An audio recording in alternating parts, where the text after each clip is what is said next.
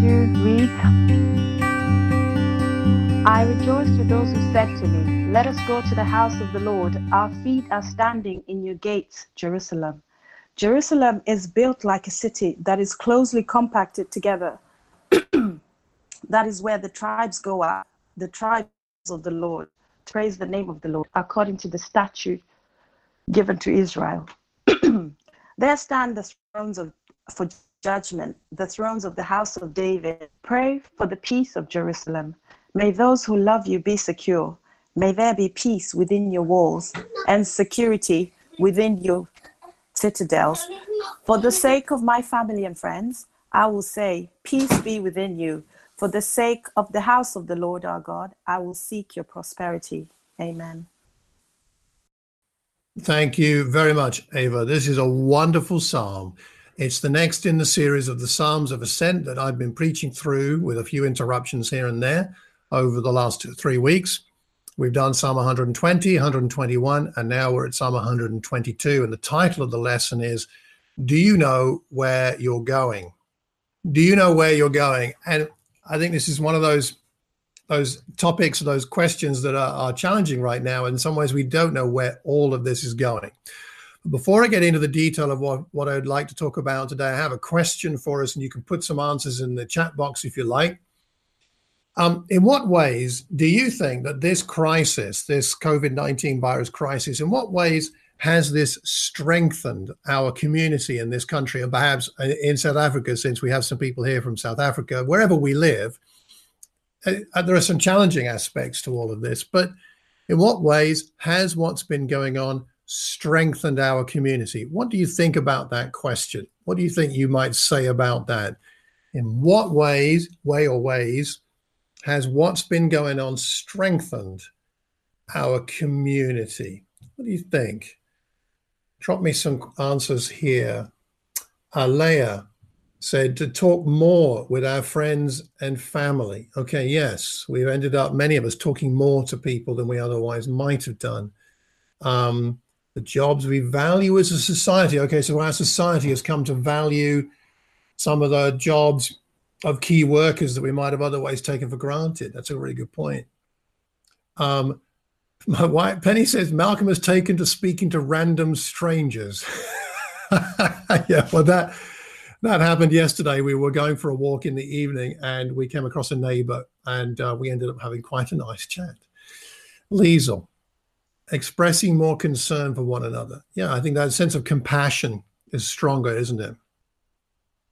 Being more aware of those in need around us. So they might have always been in need, but somehow this has been surfaced by what's happening. So we're becoming more aware of the needs around us, of what's actually going on in our community, and that strengthens our community as a result. That makes sense. Good. Any other thoughts, anybody? Want to put anything in there?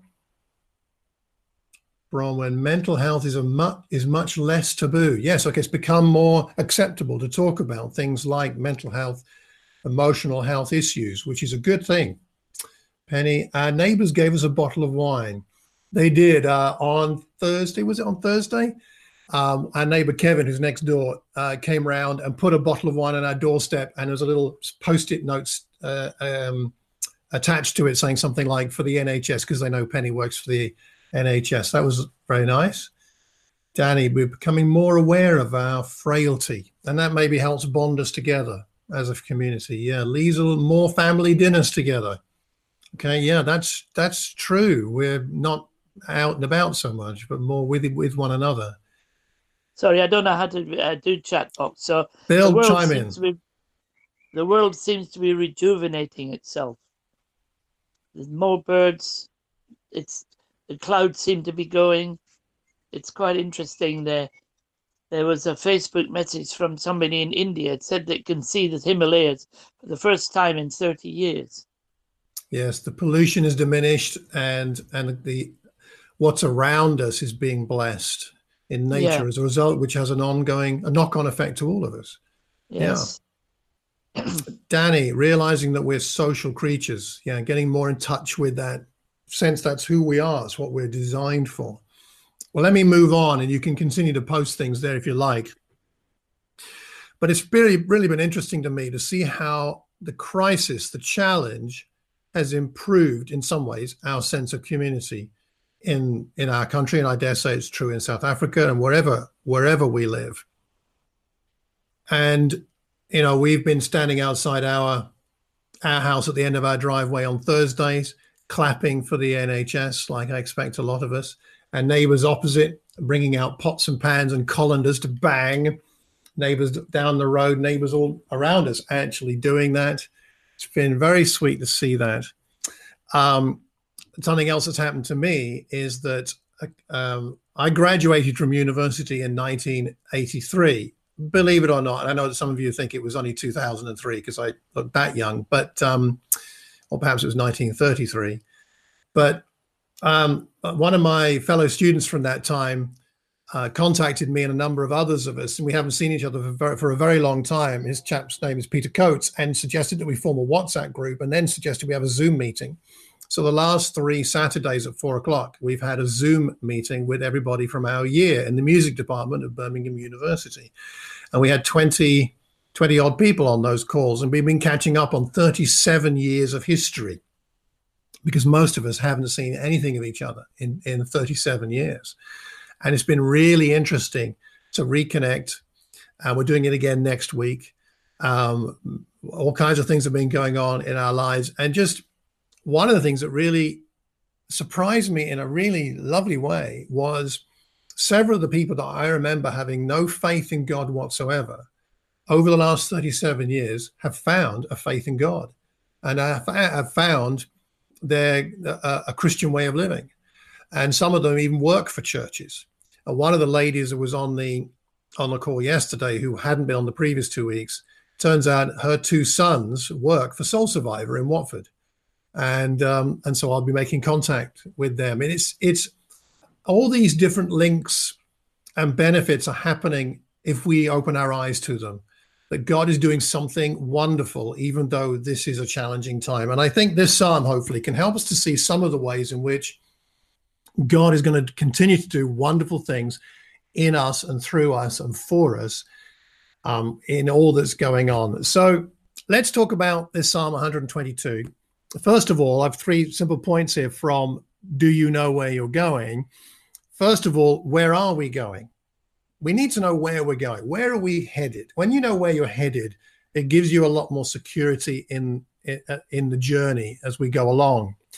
We need to know where we're going, and we need aids to help us along the way. Perhaps on your phone, you might have something like a compass app in case you need to use a compass. Or if you're going to go old school, maybe you want a map, like one of these Ordnance Survey Peak District maps, which are quite splendid. And if you studied geography as I did, you might love maps like this to show you where you want to go. And that's a fantastic map of the Peak District. We need maps. We need a compass. We need to know where we're going. Otherwise, we get stuck. When I was a kid, one of our family jokes became a phrase because my father was a geographer and studied geography at Cambridge University. Very bright chap, very good geographer, and didn't like to use maps if he didn't have to, because he felt like he knew the geography of a place. And often on a family holiday, we'd be driving around, and after a while, it seemed like we weren't really going anywhere in particular. And my mother would say to my father, "Do you know where you're going? And are we lost?" And my father would get very upset. And his phrase, one time he used this phrase. He said, "Look, I know as long as I keep the sun over my left shoulder, we'll be fine." And it became a phrase. So now whenever my sister and I thought we'd got lost again, we'd pipe up from the back seat, "Dad, are you keeping the sun over your left shoulder?" And he would not be amused by that, but it's become one of those sayings in our family. We do get lost from time to time, right? We get off track. We lose our sense of direction and vision. And I think a time like this can be a time like that, where we get caught up in all that's going on and forget where we're going. And this psalm reminds us where we're going. I rejoiced with those who said to me, "Let us go to the house of the Lord." That's where we're going. Our feet are standing in your gates, Jerusalem. Remember, they're on pilgrimage. They're going from where they lived to Jerusalem to one of the great festivals. They know where they're going. They know they're on pilgrimage. They know that where they are now is not their ultimate destiny. And we need to remember that. It's going to help us to deal with this time if we remember where we are going. Keep God's vision in mind. We need to think about our priorities at a time like this. Do we have our priorities straight? Do we know what matters most in life? Going to Jerusalem, of course, for them, the physical city, but for us, that heavenly Jerusalem, the new Jerusalem. We are not going to a building. We are the building, but we're going to that new Jerusalem. Maybe this is a time for us to think about our priorities. Do we have our priorities straight? A lot of us are very, very busy right now. I do talk to some people who are not so busy, and for some people it's more or less like a holiday right now. But for a lot of us, and I found this, I felt like I'm more busy now than I've ever been for months and months and months before this. And I know some of us are feeling that as well, that this is just crazy busy. And in the midst of being busy, we've got to do our best now and again, take a step away and just make sure we've got our priorities straight. And I've had a number of conversations with friends this week have helped me to see this. I was talking to Chris Reed this week, talking to Tim Dannett this week about priorities, because I've felt like I've just been so busy. I can't get my head above all the busyness to see whether am I doing the right things? And I think it's important for us as people of faith to ask ourselves whether we've got our priorities right every now and again. Take some time away to think about that. I realized I hadn't spent any time with my son recently. And I was and talking to Tim and Chris, I realized it was burdening me that I've been so busy I hadn't spent time with him. And so the same evening I'd spent a time chatting about this with somebody, with Chris actually. I said to Fred, my son, I said, do you want to watch a movie? He said, yes. And we sat down on Wednesday evening and watched the most recent Star Wars movie, which, I'm not that interested in, but it was fun. And we had a good time together doing that. And along with him explaining it all to me, because he understands everything about all that, which was just as well. And at the end of watching the movie, I thought, because I had some other things on my list to do, but I thought, no, this was what I needed to do. This is what I needed to do in my Wednesday evening. And again, just to remind us, we need to be thinking about our priorities. The priority for the pilgrim here was to get to Jerusalem, to worship there. And in his mind, it was almost like he was already there. Our feet are standing in your gates, Jerusalem. The literal translation there is a little different. The literal translation is, our feet have actually been standing within your gates. Our feet have been actually standing within your gates. So it's like in his mind's eye, he's already there. He's still on pilgrimage, actually, but it's like in his mind's eye, he's already there. And I think that's part of the reason why we pray and read our Bible, is to remind us, is to get ourselves a vision of what it will be like to be with God forever, that sustains us in this life now. That's at least part of the point of doing those things. We're going to that new Jerusalem, as it talks about in Revelation 3. I'll make them a pillar of the temple of my God. I will write on them the name of my God and the name of the city of my God, the new Jerusalem, which is coming down out of heaven from my God. And I will also write on them my new name. Or Revelation 21, I saw a new heaven and a new earth. For the first heaven and the first earth had passed away. There was no longer any sea. I saw the holy city, the new Jerusalem, coming down out of heaven from God, prepared as a bride, beautifully dressed for her husband. I heard a loud voice from the throne saying, look, God's dwelling is now among the people, and he will dwell with them. They will be his people. God himself will be with them and be their God. He will wipe away every tear from their eyes. There will be no more death or mourning or crying or pain, for the old order of things has passed away. We're going somewhere beautiful, glorious, amazing. We need to remember that's where we're going. We're not there yet, but let's imagine that's where we are. That will help us to be sustained while we're going through this time of pilgrimage, which indeed we are. So he rejoices because he knows where he's going. And because of that, he's able to walk with hope. And we're able to walk through this life with hope, despite what's going on around us. So that's where we're going. What is it like where we're going? That's our next question. And the next part of the psalm tells us this. Jerusalem, what's it like? It's like a city closely compacted together, where the tribes are going up, the tribes of the Lord, to praise the name of the Lord according to the statute given to Israel. There stand the thrones for judgment, the thrones of the house of David. Now, two things here about this. The first is it's like a city that's closely compacted together. It sounds like there's no social distancing going on in the New Jerusalem, but he's talking about the city there. And I put out this week a few questions about this psalm to see what other people thought about it. And I got this reply from Charlie Hines over in Dublin that some of you will know. He said, I think the idea of a tightly compacted city is one easily defended against an enemy. Narrow, winding streets don't allow for easy access for soldiers. They are easily blocked, causing pinch points, confusing for strangers to negotiate, and so on. Also, the sense of unity from being close together, shoulder to shoulder, side by side, with our beloved, defending our homes in times of war and in peacetime, a sense of closeness and community. I rather like that. Thank you, Charlie. So it's easy to defend, and it's a place where we can enjoy close community. I think that's right. And it's a place where we can enjoy close community, and we preempt that now. We live it now to be able to enjoy it even more later. And then it says it's where the tribes go up, all the tribes. And I think what he's emphasizing here is this is a place where it's not just one tribe, it's all the tribes. We're all going there together. Now, if you know Israel's history, you'll know that the 12 tribes were very, very different in character. And I haven't got time to read it now, but you might like later to have a look at Genesis 49 or Deuteronomy 33, where we have different description of the different tribes and what they're like. And they are very different. If you look at Israel's history too, you know, Judah was very different from Simeon, very different from all the other tribes. This was a place where everybody could go, no matter what their tribal background, no matter what they were like in different character and personality, worship God together and be a community. And this is what God is building among us. Not only here in Watford, obviously, but across his kingdom, across the world.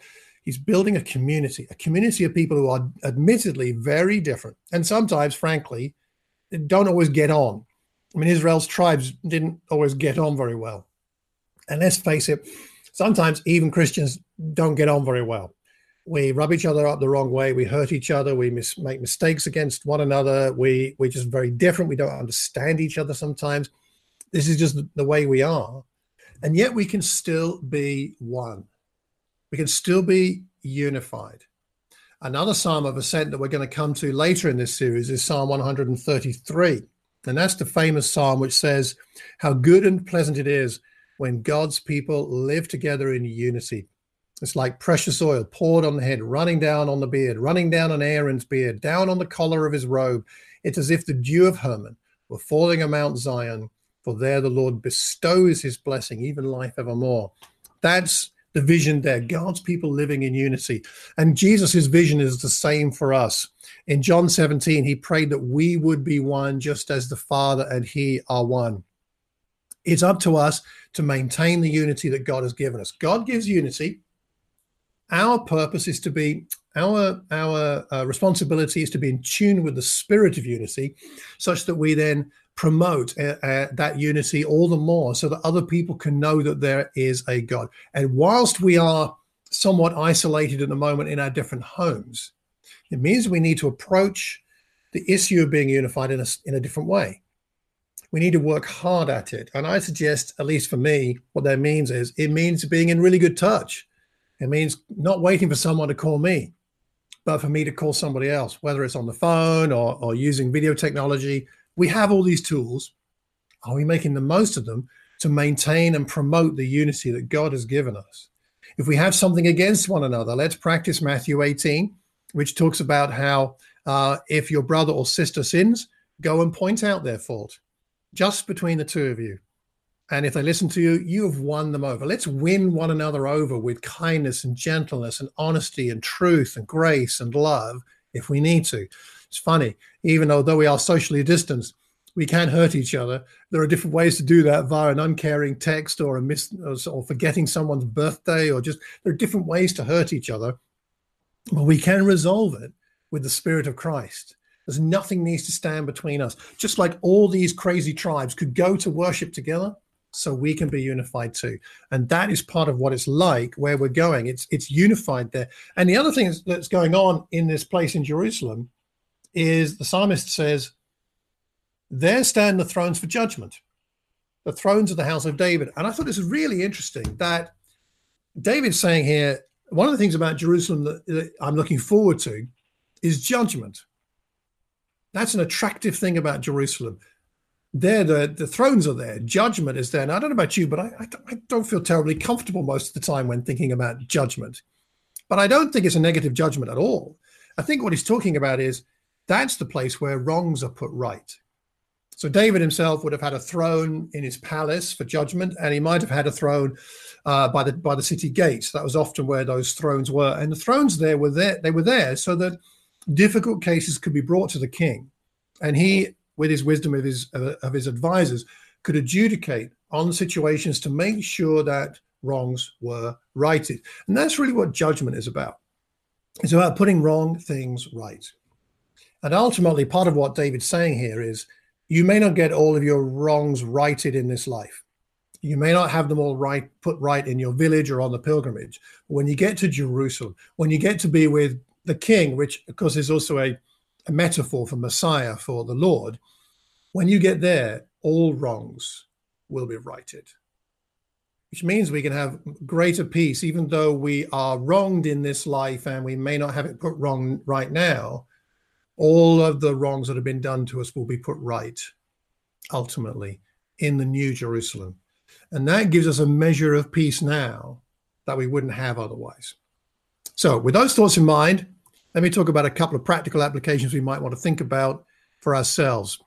And then we're going to take communion together. So since we know where we're going and we know what it's going to be like when we get there, total unity, total oneness, and all wrongs being righted, how should we live? Well, I think the way we should live is, when he talks about in the latter part of the psalm here, we should live in peace. Pray for the peace of Jerusalem. May those who love you be secure. May there be peace within your walls, security within your citadels. For the sake of my family and friends, I will say, peace be within you. For the sake of the house of the Lord our God, I will seek your prosperity. What does he want? He wants peace within Jerusalem's walls. Lee Roundtree sent me this comment. He had family problems, David, if you know him, but he wanted peace there for his friends and his family. Ultimately, then Solomon would build the temple. At this point, when David was writing, it would have been just the tabernacle there. Louise Miller said this, I think David wrote this in preparation for the temple that would be built by Solomon. He's preparing his people to have joyful, grateful hearts that rejoice together as they travel to God's house. We travel together in peace. We can travel in peace. We can travel secure, knowing God has our best interests at heart. The peace, the shalom, the wholeness that God has in mind. This we ask for God for one another. When he says pray here, the word pray there is the normal word in Hebrew for ask. It's not a formal prayer word. It's more the word a Hebrew person would use to ask for a second helping of bread if he was still hungry. Or he might use that word of asking for directions if they were lost. It's ask for this. Ask for this peace, that those who love you may be secure. We must pray for one another, right?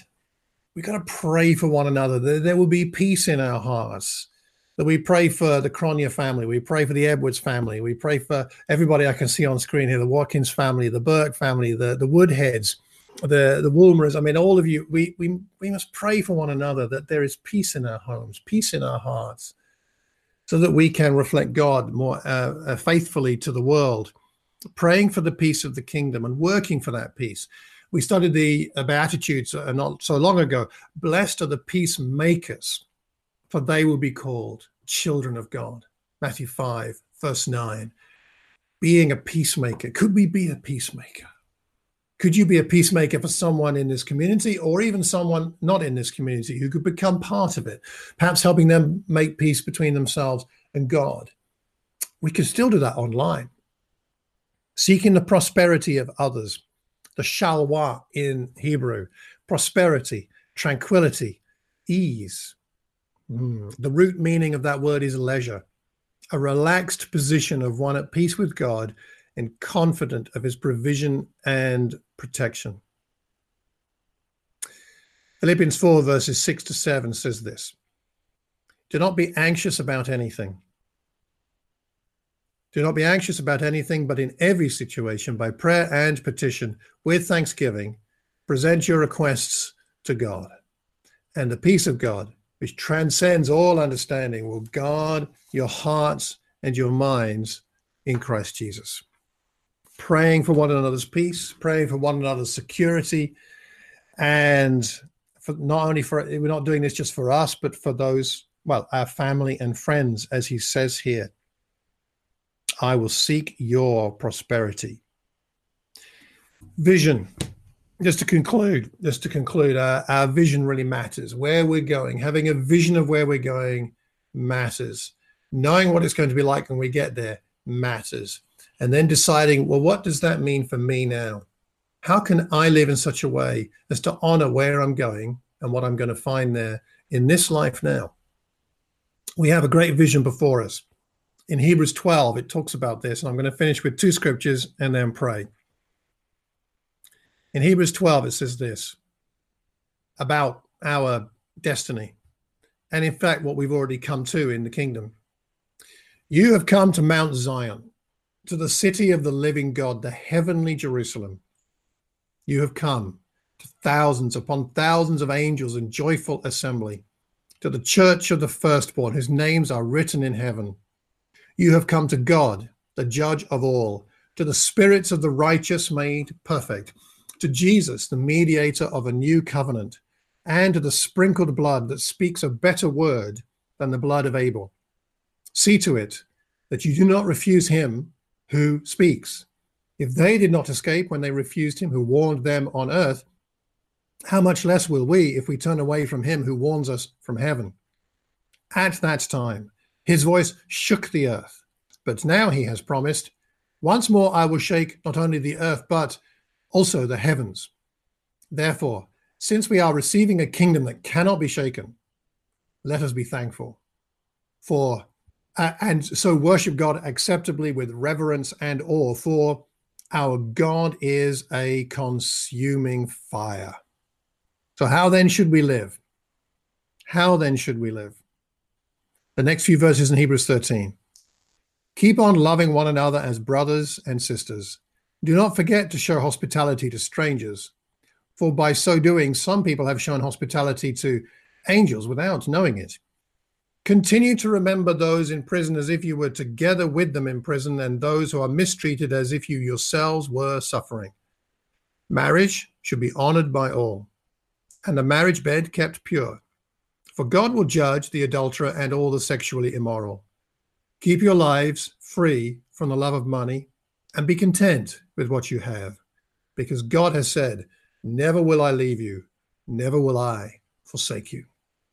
Since we know where we're going and we know what it's going to be like, let's now put our hearts into building the kind of Christ-like community that will endure, and build it now, not wait for all this to be over, but do what we can now to share with one another the peace of the shalom of God and the security that God gives us because of his spirit that lives in us all. Let's pray together. Let's pray. Father, we want to thank you that we have the opportunity for a new vision for our lives, one that's not anchored in this earth, but one that's anchored in your truth and your love. We thank you that we have a life on this earth, and we thank you that we have the joys of what we have here, but we thank you that there's something even greater to come. We pray, Father, that as we open our hearts to you now, that you'd help us to understand better what it means to live within your peace, what it means to live for the prosperity of the kingdom, what it means to do this for our friends and our family. Please, Father, make us into the kind of community you want us to be. Shape us and mold us and refine us so that we can be what Jesus had in mind when he prayed for us to be one, just as he and the Father, as you, are one. Father, we thank you that we have this vision of a new community because of what Jesus has done for us, that he laid down his life for us, that he shed his blood for us, that his blood has achieved for us what Abel's blood never could. We thank you that because of what he did on the cross, that we can have access to this community, access to your spirit, that we've come to know you, not just now, but forever. We pray as we take the bread and wine together, that it will remind us and make us ever more grateful for the love of Jesus Christ for us, that you'll fill us up with that love of Jesus, that you'll fill us up with that love so that we can pour it out to other people. We pray, Father, that you'll make us ever grateful for forgiveness, for your kindness, your generosity, your mercy to us, and above all, for your grace. We thank you that we can eat this bread that symbolizes his body. We thank you that we can drink this wine that symbolizes his blood. And we pray that it'll strengthen us to live for you now and all through this week. In Jesus' name, amen. Let's take bread and wine together.